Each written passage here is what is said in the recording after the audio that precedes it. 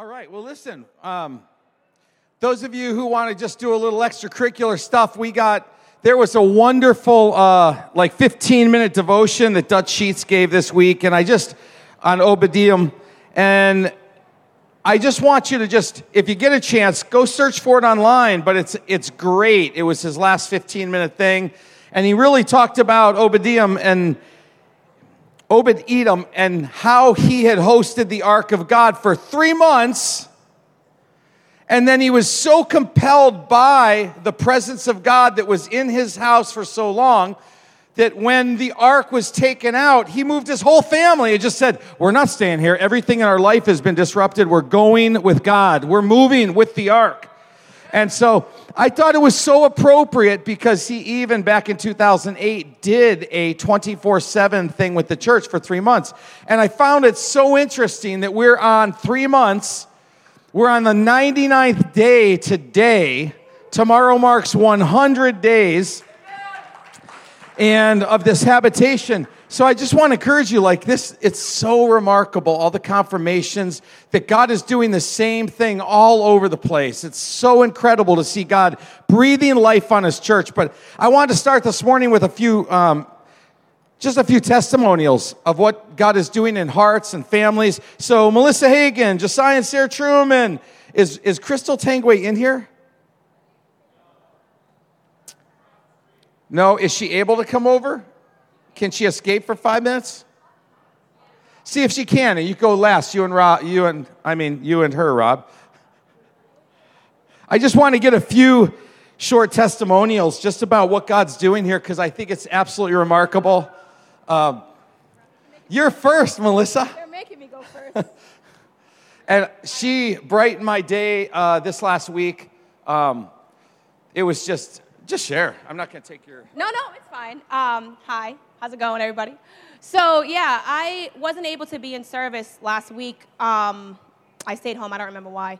But I watched the sermon. I know, right? I watched the sermon on Monday, and I sat down, and it's so cool because it's on YouTube, and I could put it on my TV. So I was like, yes. So I put it on my TV. And then I watched the worship, but I forwarded a little bit long because I want to just get to the message. And hearing Shawn, it kind of felt like a plea almost, guys, hey, I need you guys to sign up. And honestly, I was I didn't feel discouraged. I didn't feel aggravated because I have in the past. But hearing him with that, I felt like the father's heart, like a father trying to tell his son, hey, buddy, you can get your work done. I know you've been going for 2 hours, but you can get it done. And honestly, I feel so fed here spiritually, and I feel like everybody here helps me grow so much. So why can't I put in 2 hours? I just did the math with Caitlin. 24 hours times 7 is 168 minus 2 hours, 166. 166. You have 166 hours to do your thing. Do what you got to do. Then. But 2 hours to come down here, I don't think is that much, but I really felt encouraged. I signed up on Thursday by myself. I put my name, because I don't normally do that. I just like to chime in with them. But I was like, okay, I have my kids. Garnett's running around. Jelena did something on the piano. She did wonderful. My husband chimed in. He was supposed to work, and he didn't work. He was able to come, and it was pulling teeth a little bit, but then God, I was praying, God would just, bring him in, and he came. We prayed together, and it was so amazing. I signed up again. I'm what? I don't normally do that. So, guys, it's encouraging. Your message was so encouraging, and you guys can all do it one time. You guys can do it. You know what blessed me about her is literally we were sitting talking and just processing and stuff, and she wrote and she sent a clip of the video to me saying, one time, not even one time, over and over, and then she laughs and says, I'm going to just share your text. She said, wow, we are a piece of asterisk, asterisk, asterisk, asterisk. And that's Melissa, though. That's her personality. She laughed and she said, wow. And she's like, I'm signing up.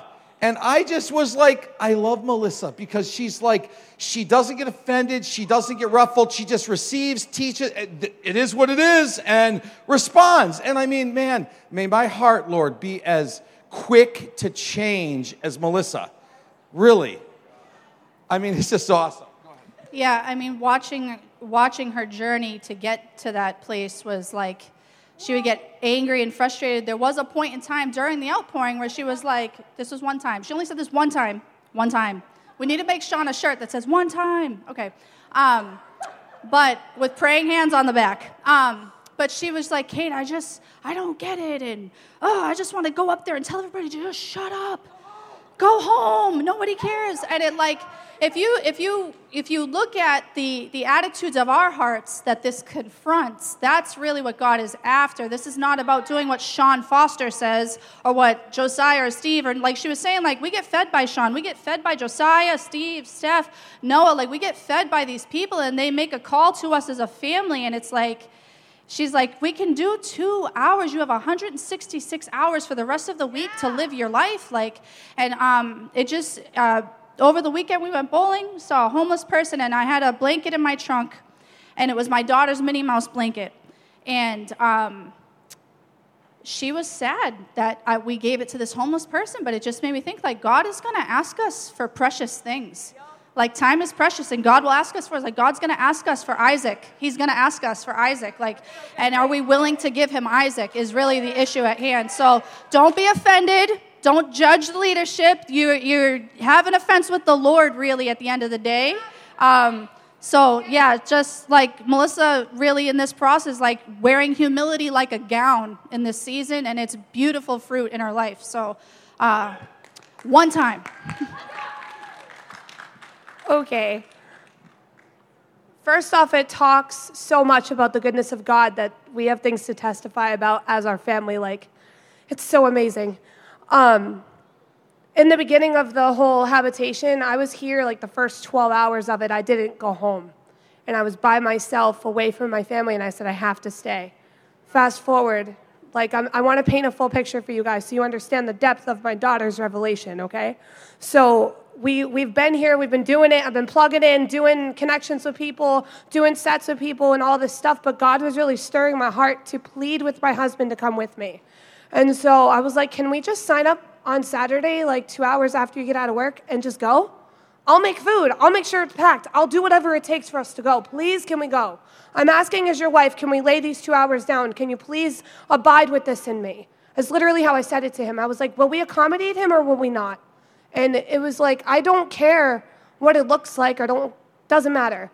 So the first week, my husband was extremely nervous on the stage, and he was like, I don't know what I'm doing, but I love Jesus, okay? And like, then towards the end of the set for 20 minutes, he straight up was preaching. And it was incredible to see the immediate transaction taking place on stage, because I stepped off the stage and allowed my husband to feel uncomfortable for 2 seconds and allowed him to chase after God instead of trying to control the situation. That was one part. And then the other part is, yesterday was week 4 of us doing it together, which was really awesome. And our kids have been on stage with us and everything. And Lizzie's just been like pouring out this Holy Jesus song that she repeats every Saturday. And like now I've like built it in. Like I got a chord progression, the jam. It's so cool. She's 4.5, just to paint this picture for you guys. She got saved about 4 months ago.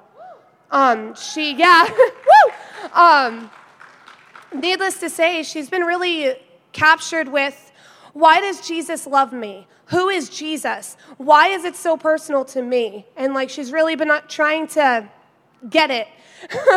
And so I thought it would be a good idea to like marinate their brains in things that would make sense for that, like letting her watch VeggieTales even though I despise it, and things that I really don't like watching, but it's like it's going to help her brain. So needless to say, we started watching Narnia about 2 weeks ago. And the scene where Aslan goes to die for Edmund on the stone table, we all know that that's Jesus dying on the cross, right? But the part is that I didn't have to tell her that. She said it herself. She looked at me and said, Mom, that's like Jesus, right? And I was like, yes, Elizabeth. Yes, that's like Jesus. And like I started weeping. I was like, my kid gets it. Like it was so cool. And so when the scene calmed down and he came out of the sunlight, when he came out of like the stone table cracked and then he came out, right? And he like looks at the 2 girls, Lucy and Susan. My daughter looks at me and she's like, I just want to be with Jesus, Mom. I just want to know Jesus, Mom. Like, they know Aslan. I want to know Jesus. I want to be Lucy. That's what she said. So, yeah, that's all. That's awesome. Come on, Crystal. Yay. I'm like, what am I doing here? So I just want to testify that the habitation, or whatever we're calling it, just the prayer, has been so impactful in my life. I mean, for years, I've been talking at my life group, just, saying like, wanting to have this habit of being in God's presence, but letting the tyranny of the urgency, as Josiah says, like, keep me from doing that, like having to care for my family, having to care for my kids. And what I feel like God has done is, like, we've been talking for a couple of years about preparation, and God has given us this strategy to prepare us. Like, literally 2 months ago, I felt like, God, if you showed up and did what you said you're going to do, I'm going to be one of those ones left behind. Which is kind of crazy to say because, like, I'm in leadership, but, like, I knew the state of my heart and my spiritual life it was waning. It was woeful, as I've told my life group. It was woeful. And now, through engaging in the prayer blocks, like, it's this set-apart time where I can come and I'm literally just basking in the Word. Like, when I started, I would just read the Word for 2 hours straight, and just as I felt led, I would respond to it and pray.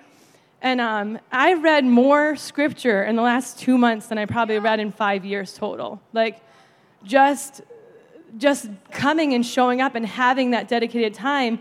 And what it's really done is now it's given me a place where I can start that habit with my family, where it's like we're intentionally stepping out of our schedule and saying, okay, we're going to go and spend this time with the Lord.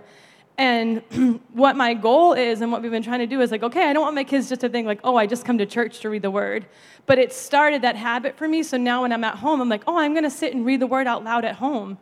And so that it's just helped me to get that habit in place that I've always wanted but wasn't making the time for. And I feel so equipped right now. Like, sometimes I just, like, marvel. I'm like, God, there's wisdom in me now. Like, legit wisdom. Like, I pray every time I go, like, Holy Spirit, increase wisdom, increase might, increase understanding, increase fear of the Lord. And He's doing that. Like, I am literally, like, shifted. Like, stuff I struggled with forever, that I'd be like, life group, pray for me. Like, I'm always yelling at my kids. Like, God is like, as I'm just in Him and just spending the time with Him, stuff's just breaking off. And I'm like, I'm just not the same. Like, I'm literally not the same. And so, I just want to say, like, I really feel like this is the strategy God has given our church to prepare us. And so if you're having a hard time engaging, like, just show up. You don't have to lead a prayer block, although I do love leading it because I like to read the Word out loud. But, like, even if that's not where you're at, just start somewhere with showing up, because God's really using it to get us ready.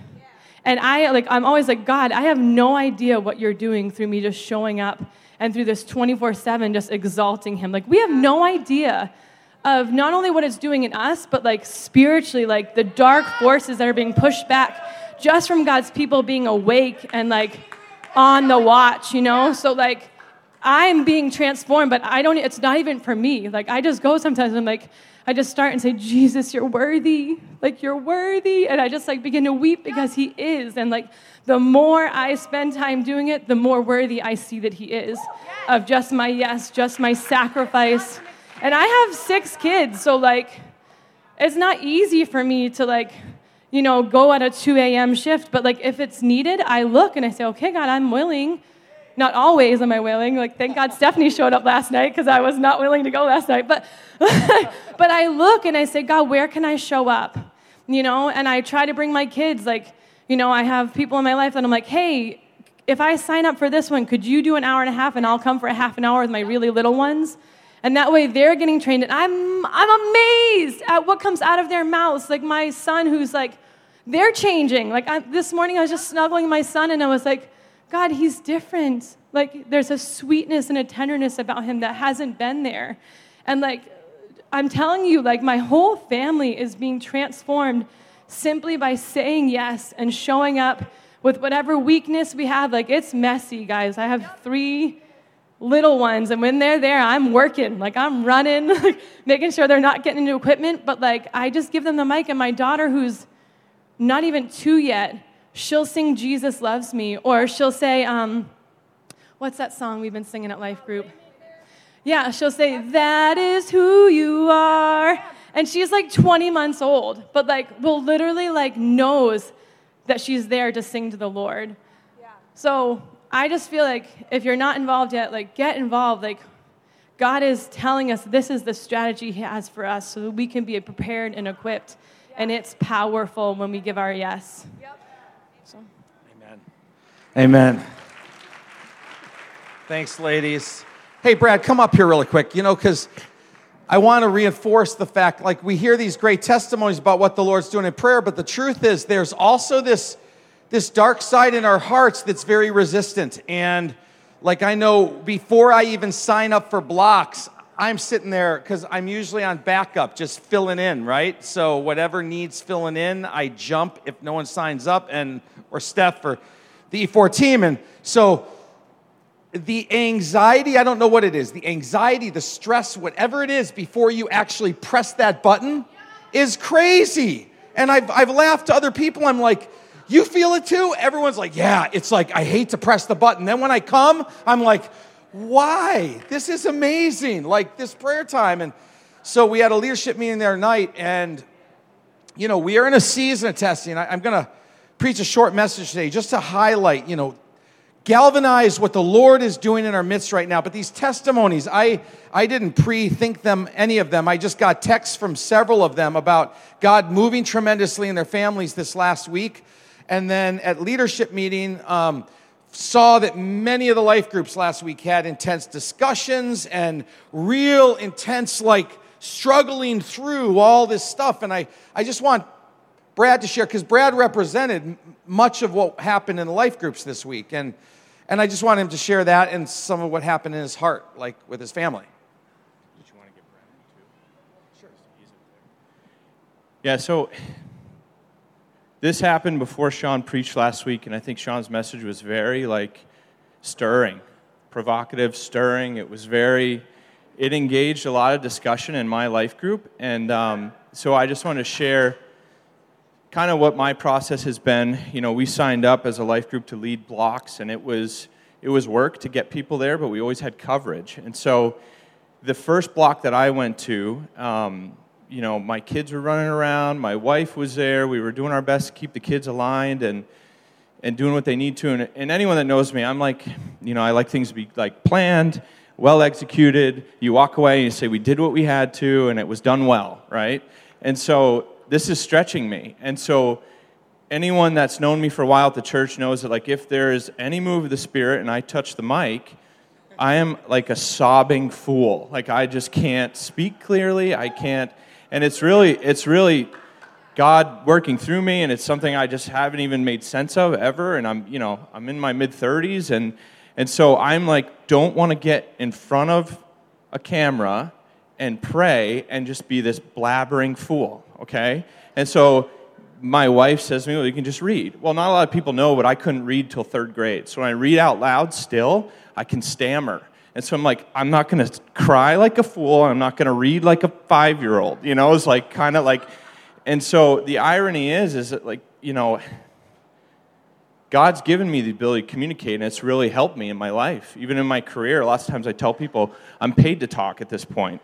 Well, for most of the time. There's other stuff I have to do. But so we had this first life group prayer block, and we were on our way home, and my wife looks at me, and she goes, you're pissed. What is wrong? Like, I was leaving the prayer block angry. And she's like, and I was just kind of silent in the car, and then I told her, I'm like, well, I walked her through this whole process I just described to you guys. I don't want to pray, I don't want to read, and I was really offended. And the reason I'm sharing this is because I think a lot of us were stirred in a way from Shawn's message that dug some stuff up. Like, things came up, like came to the surface. And so our next block, we were figuring out as a family who was going to go, and I said to my wife, I said, I'll stay home with the kids. I know you want to get out of the house and not be with them. And my wife looked at me and said, no, you're going. And I was like, And God had already been kind of saying that to me, but I was not wanting to do it. And so I went, and Matt Lawrence and I led a good portion of the block, and we were just like crying together back and forth. He's worshiping, I'm praying, I'm reading the word some, and God's stirring stuff. So my whole point of bringing this up is, even for me, I hadn't put all that together until this prayer movement. The struggle I had with being in front of people in a spiritual moment or reading out loud. And, I joked at the leadership meeting, my kids that go to CLA read better than me out loud, And so I just want to encourage anyone, that point where you're feeling offended, you got to ask yourself, you got to go to God and say, what is this stirring in me, right? And if you're in a life group, go to your life group leader and just say, hey, I don't really know what's going on here. And it's been messy for most of us, I would say. We're all just don't want to give up our time. I want it perfectly planned. I want it 6 months planned out. I'm doing it this day, not that day, And so to just pick up and go, it's not an easy thing. But without this movement, we wouldn't be going after these things. And that gets back to what Crystal said, where God's doing stuff in us that would have not happened without this movement. And the fact that we're getting upset and offended means that God is moving. And He's going after our hearts, He's going after our lives, and He's asking us, are you serving me when it's simple, or are you serving me always? And I'm not perfect. I'm still growing in this, absolutely. And I'm just take the opportunity to go, and the inconvenience of praying, the inconvenience of being up in front of the camera and whoever's watching, and it's just God's going to use it. It's basically, that's it. Thanks. Yeah.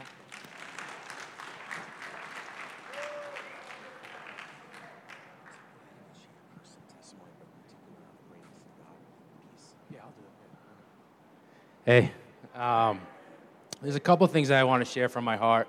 I'll get into my personal testimony to give it some context, but really out of Ephesians 2 and Hebrews 2, just about the greatness of God. There's two things that I felt in my heart that God is really revealing in this season, and it may resonate with a few others in here as well, is just a neglect of the greatness of our salvation, okay? A neglect of the greatness of our salvation and taking the Lord's grace in vain, right? We're neglecting the greatness of our salvation. This is what's happened in Hebrews. He says, remember what was spoken to you. How can we escape if we neglect such a great salvation? We have to, as a church, come to a place and again see the greatness of our Lord and the greatness of how He has acted towards us. He has given us eternal life. Ephesians 2 said we were once dead, but we are made alive. What are you doing with that life? He has given us life, eternal life, abundantly. Do you know that? Do you live as if that is true? Is that your perspective on life? That you have eternal life now, today. And my testimony was I was going to a prayer block. It was midnight, 2 a.m., I forget. But I didn't want to be there. I was tired. It was a Sunday night. I was getting ready for work. And I was like, you know what? I know reading's good. People read, but in my mind, it was bad. I was like, I'm just going to read because it makes the time pass faster for me. When I usually pray on the mic and stuff, so I'm like, where can I read? I'll go through a gospel. Those are long. But then I got super convicted, very convicted from the Father. And He brought me to a place of, this is how my season kind of started. He's like, Brennan, you have access right now to me. Access to the living God, the one who has created everything, who knows the beginning and the end. This is the grace in which you stand in. And you're debating in your head just to read a book to make the pastime faster. Begin to engage and participate. You have access to the living God. Do you live in that reality? And that's what I think this prayer movement, Steve says, what's next? What's next? And I think it's a standard of living in the reality of the greatness of our salvation, not living in fear and actually living in hope, because there is a day that He is going to return and you will be made just like Him.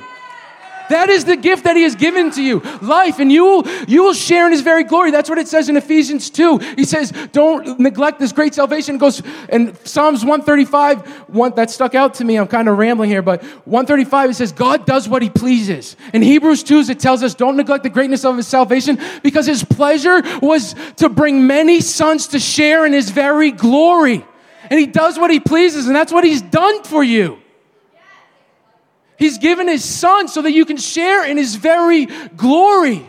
Do not take that in vain right now. It is not a time or the age to take that grace in vain. You really have to examine yourself in this hour, because our God is great, and I do believe he's going to do wonderful things in this new season. But it starts here with our standard of living in the greatness of our salvation. And the word, if you go to my life group, the word that I always share, it's been put on my heart, is just the word excited. Well, that night when he told me about access again, he goes, Brendan, you should be coming here excited that you're engaging with the living God. Not a stone, not a wood, the one who's alive and who speaks and who's powerful. So as a church, my appeal to you is to raise the standard in which you see God and how you live accordingly. And be excited about life. Life is a gift. I know the brevity of it. I lost my dad this last year. That's hard. So I want to appeal, because I know people mourn. I don't want to say like, oh, we always have to be excited and like fake it. I know what it is to go through trials. 2 months after that, I lost one of my close high school buddies. He was 31, had a 9-month-old girl, his own business, and suddenly died one day on the treadmill. So I know the brevity of life. I know it's short, and I know there's trials and tribulations throughout life. So I don't want to just like, hey, we just have to be excited. But there is a place for a Christian to be like, I'm a Christian. I'm alive in Christ, and I'm excited about that. Like, I love that. I wake up in the morning sometimes, I'm just rejoicing. And it's a new season for me. I sing now. I'll be in my shower, and I just started singing, and I sing, and I praise God. And if Amy says I can't, like, I'm the worst singer. I'm like the worst singer possible, but I'll sing. And church, we got to be excited about who we are in Christ. You have been made alive. You were once dead without any hope, but now you've been made alive. Live like it.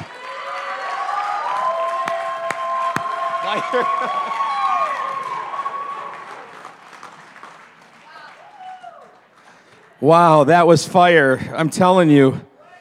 This is what God's doing. This is what God's doing in our midst. He is changing hearts. He's turning over soil. And I'm not saying just from others. I'm saying my own life. I mean, it's a struggle. I really feel, I want to say, like, I am not perfect. And some of you may hate the way I preach. And I wish sometimes that I could do better. I wish I could be someone else.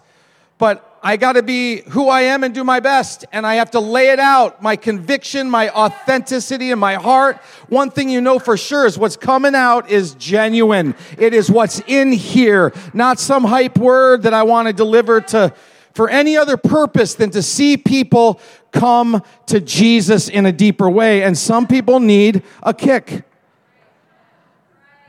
Especially when you've done 3 months of congealing and visioning, inspiration, so if I've offended you, I am sorry, and I have not gotten any texts from any of you who are offended. If you are, it would help, because you could ask me a question. You could say, ask questions about kind of qualifying the word, like, hey, can you help me understand? Did you mean this? Did you mean that?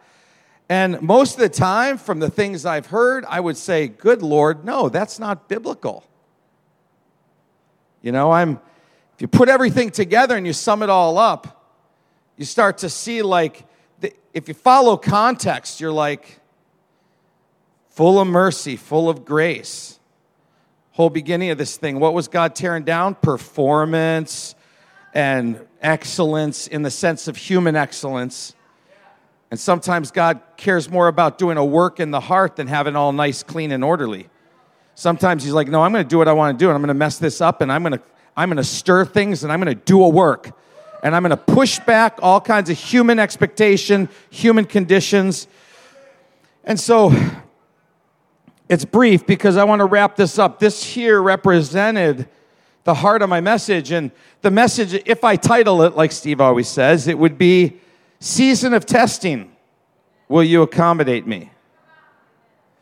And since we've answered the calls at church to accommodate God, He's done and is doing a deep work in many hearts, in our marriages, in our families, in our children and youth, and in our young adults. What we thought would lead us quickly into this regional, global revival and awakening only led to the exposure of our need, our dire need to prepare and be transformed in our church and also in the regional church. He's challenging dead religion, which we are all steeped in. He's challenging performance-based spirituality.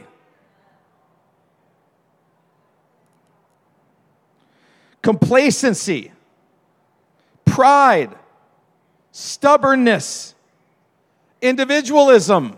That's where you don't need anybody else. It's all about you. Even if it's about you and God, it's still all about you and God. Criticism, idolatry. He's calling us into authentic, genuine relationship with God.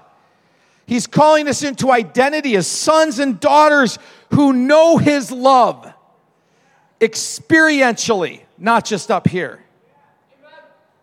He's calling us into purity, holiness, consecration, where He really gets to be Lord over our life.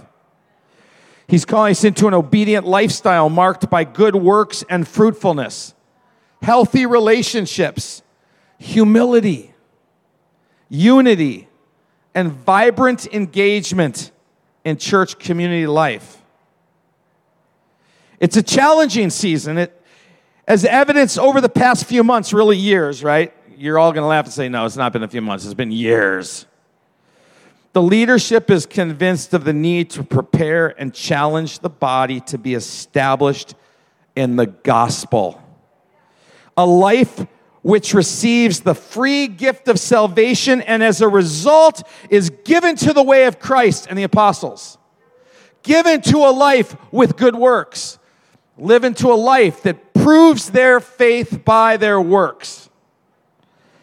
We've all been exposed to some degree with shortcomings, attitudes, sin, places where we fall short and we know it and we need to grow. We've been challenged. We've been tempted to be offended and sometimes been offended, blame shifted, even complained. Surprisingly, much like the Israelites, humans in so many ways are the same throughout the ages. We read the Bible and we're like, oh, that is terrible. And then we go and do the same thing. At the same measure and degree. Rah, rah, rah, rah, rah, rah. God is breaking His church free from the spirit of the age and drawing us into His Holy Spirit and His ways. In our last leaders meeting, life group leaders concurred with this, as really the last two guys shared. Many, if not most of the prayer times in the habitation, if you're watching online and just kind of following and tracking the themes of God's heart that are coming out in intercession. It's a call to Christ-centeredness, purity, commitment to the Lord, renewal of hearts, marriages, families. As leadership, there's a burden that's carried with the Lord and sometimes even frustration over the degree of progress and receptivity. If you've discipled someone in the Lord, you know how difficult this can be if someone is stubborn and doesn't receive your wisdom that you know is going to end up in some sort of missing out or casualty or something. If you're not a leader and have a hard time relating to this example, consider how it feels as a parent dealing with children who don't receive your instruction. Is there any parents in here at all that's never lost your cool with your kids? Raise your hand. No? Oh. See Noah for parent counseling of how to keep your cool in all situations. Sign up now. Kurt's putting a schedule online, and it will be, forget your job, bro. You are now a slave to this truth. Oh. Oh, Lord. You know what it's like, right? When you work with your child and they don't listen and you start getting frustrated. Now, some of you don't have kids. Your kid's still a baby, so you can't hold them accountable right now to how frustrating it is to deal with obstinance or not receiving, right? So how about this? How about in a relationship with someone where you don't feel you're understood, heard, or misjudged? Anyone here without kids, without kids that are older that can actually respond defiantly to you or that doesn't disciple people, anyone know how frustrating that is? You feel unheard, misjudged. Okay, well that, in all these cases, right, we need to bring these situations along with the feelings and the attitudes to the Lord in prayer. We need to really walk experientially that God is greater than anything that seems impossible on this earth. And we walk into this supernatural trust in the Lord that He hears your prayers. His arm is not too short to save and intervene. God responds to prayer. There's a reason why we're told that the fields are white unto harvest, but pray for the laborers. Man, I talked to Noah the other night, and it just stirred my heart. It was only like 10, 15 minutes, but you were one ball of encouragement. And that's one of the things he said. It's like, there's a reason that the fields are white, and we're called to pray. Pray. Prayer. So if you haven't heard, sometimes I do get frustrated. I get frustrated as a leader. I mean, I've labored in this my life. I've given my life to see the body of Christ shine, to see the wrinkles and the spots be taken away. It's not me, it's the Holy Spirit, but I have partnered with Him. I would not be here. I'd be dead in discouragement if I did not constantly go to God and say, Lord, it's not my responsibility, it's yours, but I have this burden and this sense I've been enlisted in your service, Lord. I mean, just read all the different accounts of Moses and Abraham and all throughout the Bible. And so I want to say, if I've ever offended you because I've been frustrated or angry or you've interpreted it that way, have a little slack on me like you would want the Lord to have on you. And I'm saying, forgive me if I've hurt you or offended you, but I will not apologize if I've caused conviction to rise up in your heart. I won't. That is my role, is to be used as a sledgehammer. That's what an apostle is, an apostolic leader, right? It's bam, break the ground, plow ahead, push ahead, right? Now, then there's others on our team that are pastoral, and they'll come and they'll say, well, let's go. You heard them. Come on, I'll kind of put some salve and some dressing on that little cut from falling on that rock. And then there's others like Steve that'll say, let me help you understand really and break down and add flesh to this bold declaration that he said that offended your socks off. Right? It's different gift sets. It's different roles. And there's others that can't do what I'm doing. They wouldn't do what I'm doing. And so I'm not trying to justify myself only. I'm saying, hear my heart. Be willing to talk to me. I will not attack you. I promise I will listen with all my heart.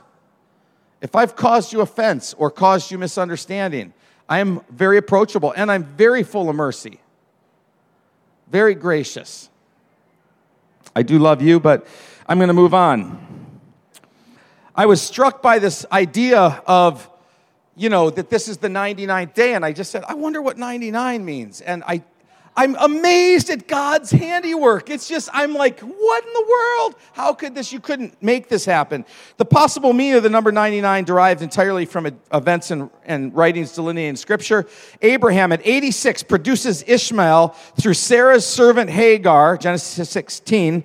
13 years later, when Abraham is 99, Genesis 17, God promises to multiply his descendants through Sarah as the sand of the sea. Additionally, the outpouring of the Lord's blessing upon his progeny would ultimately lead to benefiting the entire world out of Genesis 12. The unique covenant of Genesis 17 requires that Abraham, an old man at 99, circumcise not only himself, but his 20-year-old son.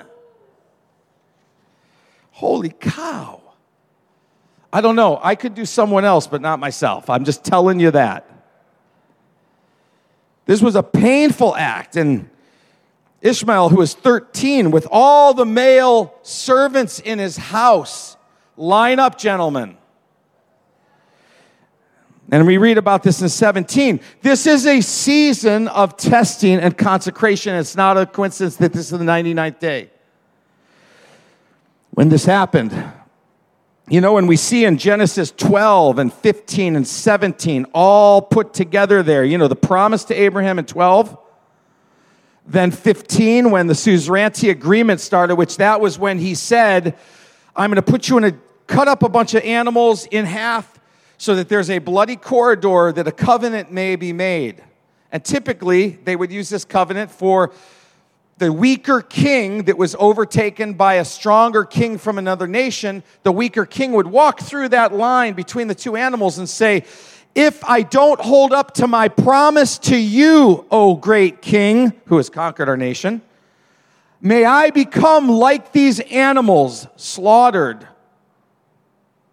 And he would walk experientially, feeling this whole thing experientially, making this commitment to God. And so, in this instance, in 15, God has Abraham line up all this sacrifice. And then God knocks Abraham out into a deep sleep, and God himself walks through that channel of blood and says, may it be according to, as these animals, if I don't hold up my covenant to myself for the promise that I've given to Abraham. Can you see that? God making an agreement with himself that I will hold this covenant even, and if I don't, I will become like these animals. This thing is all right after an unconditional promise in Genesis 12. This is the gospel, folks. We've been given a free gift of salvation, but that does not mean you have nothing to do. It's a free gift of salvation, and then there comes expectations of how one is to live out their faith unto the Lord of glory who laid down his life for us. And, you know, in the previous weeks I've said, if you don't have a lifestyle and a demonstration of prayer, my question would be, do you really know the Lord? Are you really saved? Now, that is not to mean if you don't pray, you won't go to heaven.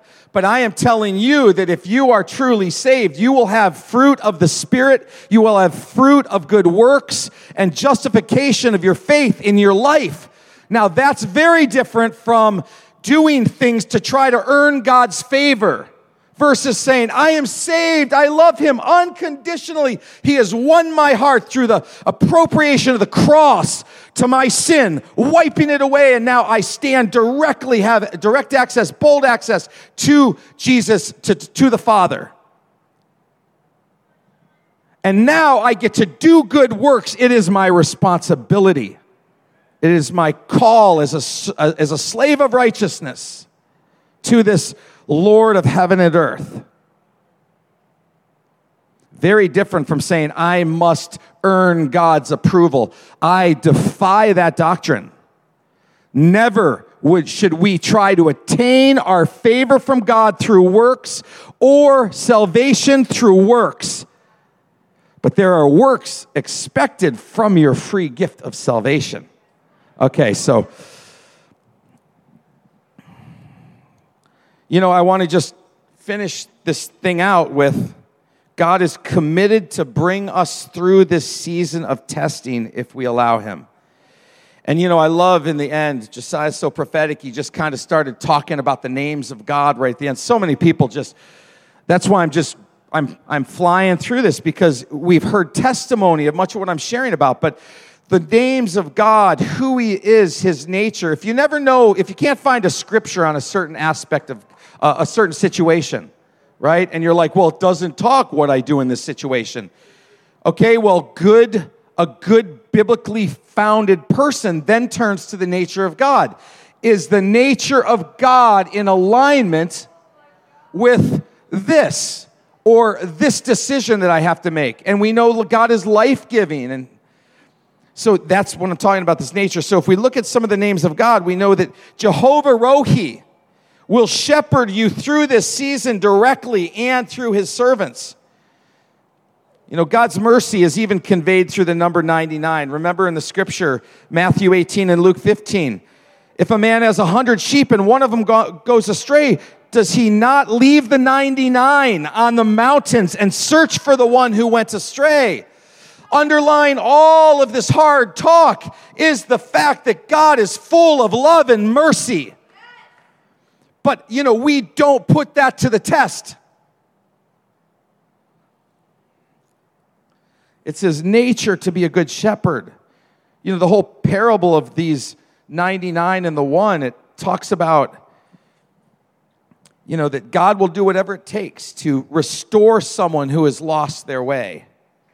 It's a testament to God's fervent desire to have all humans choose his way of life and live forever. And my whole thought is this, as we're talking about this journey of 1 to 100, there's much more than that. I believe we're going to be like Obed-Edom, who basically said, we've been through 3 months, 100 days. What do we do now? We have been touched by his presence and are addicted and cannot leave him, and we will move our homes to be with his presence. That's where this has led us to. It's led us to a place of burning desire for the living God, and we do not want to live without his presence. Jehovah Jireh will give you provision in this season. And provision doesn't always come easily or always as we suspect. And I felt like as I was praying through this, he wants businessmen to listen. Because there's a word for you if you're a businessman in this, that God is Jehovah Jireh. But I want you to see it's not just, Lord, you said you'd provide, hallelujah, glory. Okay, but that's not necessarily like when we look at this Jehovah Jireh, this occurrence in Scripture, right? We see like one of the first times was with Abraham in Genesis 22. And God instructed him to take his son of promise and sacrifice him on the altar at the top of a mountain. This story doesn't appear to have a provision to it. Just to put yourself in this father's position. So he goes all the way up there. Put yourself in Isaac, who's 20 years old. As they're walking up the mountain, picture being 20 years old with your father over you. And you know what's happening because you're seeing it all happen because it's in play until the Lord says, stop, and sees a ram to the side in the thicket. All of this leading up to this lesson on, see, I will provide for you. How many of us, though, would not even allow the lesson to continue because we're like, no way. Not going to do it, God. And we get to a place where we don't even see God's provision because we're not even willing to go there because it doesn't fit our expectations of what a provision might be. I'm telling you, folks, we are so steeped in our humanism. We read these stories and gloss over, but we don't realize this Jehovah Jireh lesson on provision came after a grueling testing to see, will you obey and trust me? Many of us don't even get to the lesson because we won't even go through what God's calling us to. We won't obey.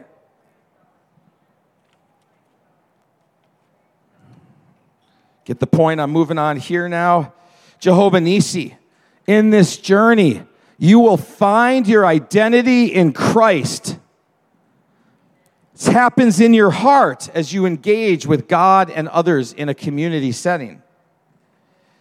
Jehovah Nissi means, I'm going to read this little bit here because it's really great.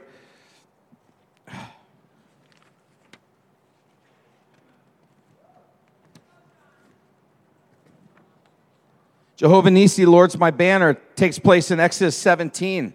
This is so much about our season. Moses led the children of Israel through the desert. They encountered another problem, fierce enemies called the Amalekites. They were warriors in their nature and their upbringing. So suddenly they're at war with the Amalekites, and it was a national existential crisis. Moses, too old to fight, relied on his general Joshua and climbed a nearby mountain for a bird's eye view of the battle. Bible says, and so it was, Moses held up his hands that Israel prevailed, and when he let his hands down, Amalek prevailed. But Moses' hands became heavy, so it talks about Aaron and Hur supporting his hands, one on each side and the other on the other side, Exodus 17. But this speaks of so much about the identity happening within community. Like we think, oh, it's just about me knowing my place in Christ. Yes, but it's also, you're forged by community. Our individualism robs us from being established in identity in Christ. And this whole warfare and the overcoming of a nation was dependent upon Moses, the leader, holding his hands up. Why did God do that? Why didn't he just say, I'm God, I could take care of this? But instead he said, oh no, I'm going to use my leader to demonstrate that I use government, I use leadership, I use the body of Christ to express my greatness. So anyway, Joshua won the battle as Moses interceded on the mountain. Moses built an altar and called the name. The Lord is my banner. In Hebrew, that's Jehovah Nissi. In ancient times, banners were like huge signs, like hanging in a gym to commemorate championship seasons. The Hebrew term came from a word meaning to glisten, and it referred to the insignia suspended at the tops of poles, which were lifted up to identify the tribes and the peoples. On the mountaintop, Moses had lifted up the rod, and I just imagine him like, the Lord is my identity, the Lord is my victory, the Lord is my banner. As he waved his hands, he was thinking, I'm raising a banner over the people as he looks and sees the tribes, the banners of the tribes all in battle, standing up, saying, we are here to stand and fight for the Lord. Then finally, I'm just going to leave you this last one that I think is critical. There's many more names of God, but these are the ones that I feel are so appropriate for our season. There's so many more. There's Jehovah, the one who is righteous, and the Lord who sanctifies, Jehovah M. Kadesh. But I want to leave you with Jehovah Shammah. And this is the Lord who is there. And we see a lot of things. We see in Pentecost Sunday, we're talking about the coming of the Holy Spirit. And in Acts 1, it talks in verse 3, after his suffering, he presented himself, Jesus, to them and gave many convincing proofs that he was alive. He appeared to them over 40 days and spoke about the kingdom of God. On one occasion, while he was eating with them, he gave them his command, do not leave Jerusalem, but wait for the gift the Father promised, which you have heard me speak about. For John baptized with water, but in a few days you will be baptized with the Holy Spirit. John's baptism signified salvation, these people being committed to the Lord. I am a follower, disciple of Jesus. And he comes and says, there is more. There is someone called the Holy Spirit, and I'm going to send him to jump inside you and fill you, to empower you, to live above and beyond the spirit of the age. The spirit of the air, Satan, is the spirit, the God of this age, this God of this world. And I'm going to put something in you that can defy and live above and beyond his power and his rule over your life. You'll be a people who rise up above this darkness and this oppression, and you will shine with my glory. Then they gathered around and asked him, Lord, what are you doing at this time to restore the kingdom of Israel? And he said, verse 7, it is not for you to know the times or dates, but the Father has set by his own authority. But you will receive power when the Holy Spirit comes upon you, and you will be witnesses, martyrs in Jerusalem and all Judea and Samaria and to the ends of the earth. 2 continues, they're actually in Jerusalem waiting in the upper room. And when the day of Pentecost came, they were all in one place. Suddenly a sound like the blowing of a violent wind came from heaven and filled the whole house where they were sitting. They saw what seemed to be tongues of fire that separated and came to rest on each one of them. All of them were filled with the Holy Spirit and began to speak with other tongues as the Spirit enabled them. Now there were staying in Jerusalem God-fearing Jews of every nation under heaven. When they heard the sound, a crowd came together in bewilderment because each one heard them in their own language being spoken. Utterly amazed, they asked, aren't these Galileans? How is it that each of us hears them in our own language? Parthians, Medes, Elamites, residents of Mesopotamia, Judea, Cappadocia, Pontus and Asia, Phrygia, all of these places. Amazed and perplexed, they said, what does this mean? See, the Holy Spirit pouring out doesn't always bring answers to your questions. It usually brings a lot more questions. And then it brings persecution of people who don't understand with their minds. And so they started saying, they made fun of them. A genuine move of God is not always received, folks. I'm telling you, you would think like if God came down, people would know it. No, not necessarily. And so he came down, and people actually made fun of these people who had the Holy Spirit being poured out in their hearts. They've had too much wine. Now, I don't really know how drunk they were in the Spirit, but the fact that it wasn't received,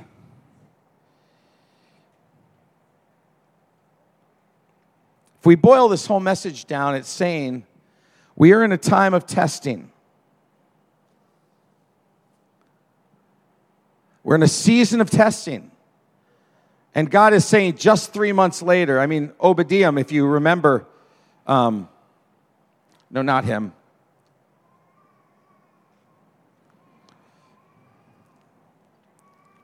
Oh, it was Jehovah Rapha, my healer. And it was in that account where, they were just delivered out of Egypt. They're crossing the Red Sea. They just had this amazing thing happen. Everyone's jazzed, but the jazziness of it, the newness and the excitement of it is wearing down. And this is days, weeks after. What would you do? You would forget that much because they did.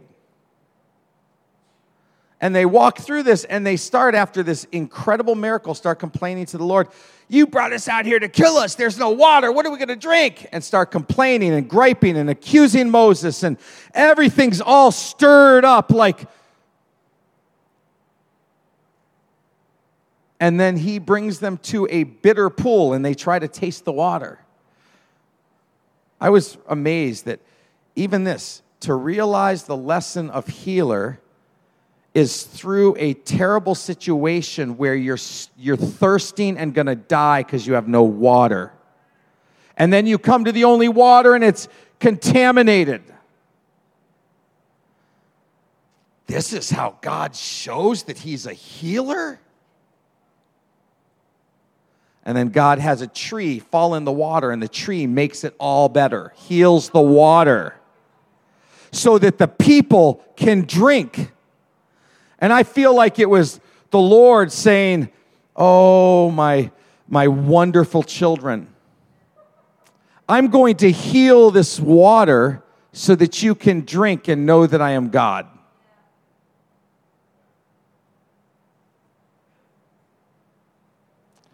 What happens when the excitement wears out of the habitation?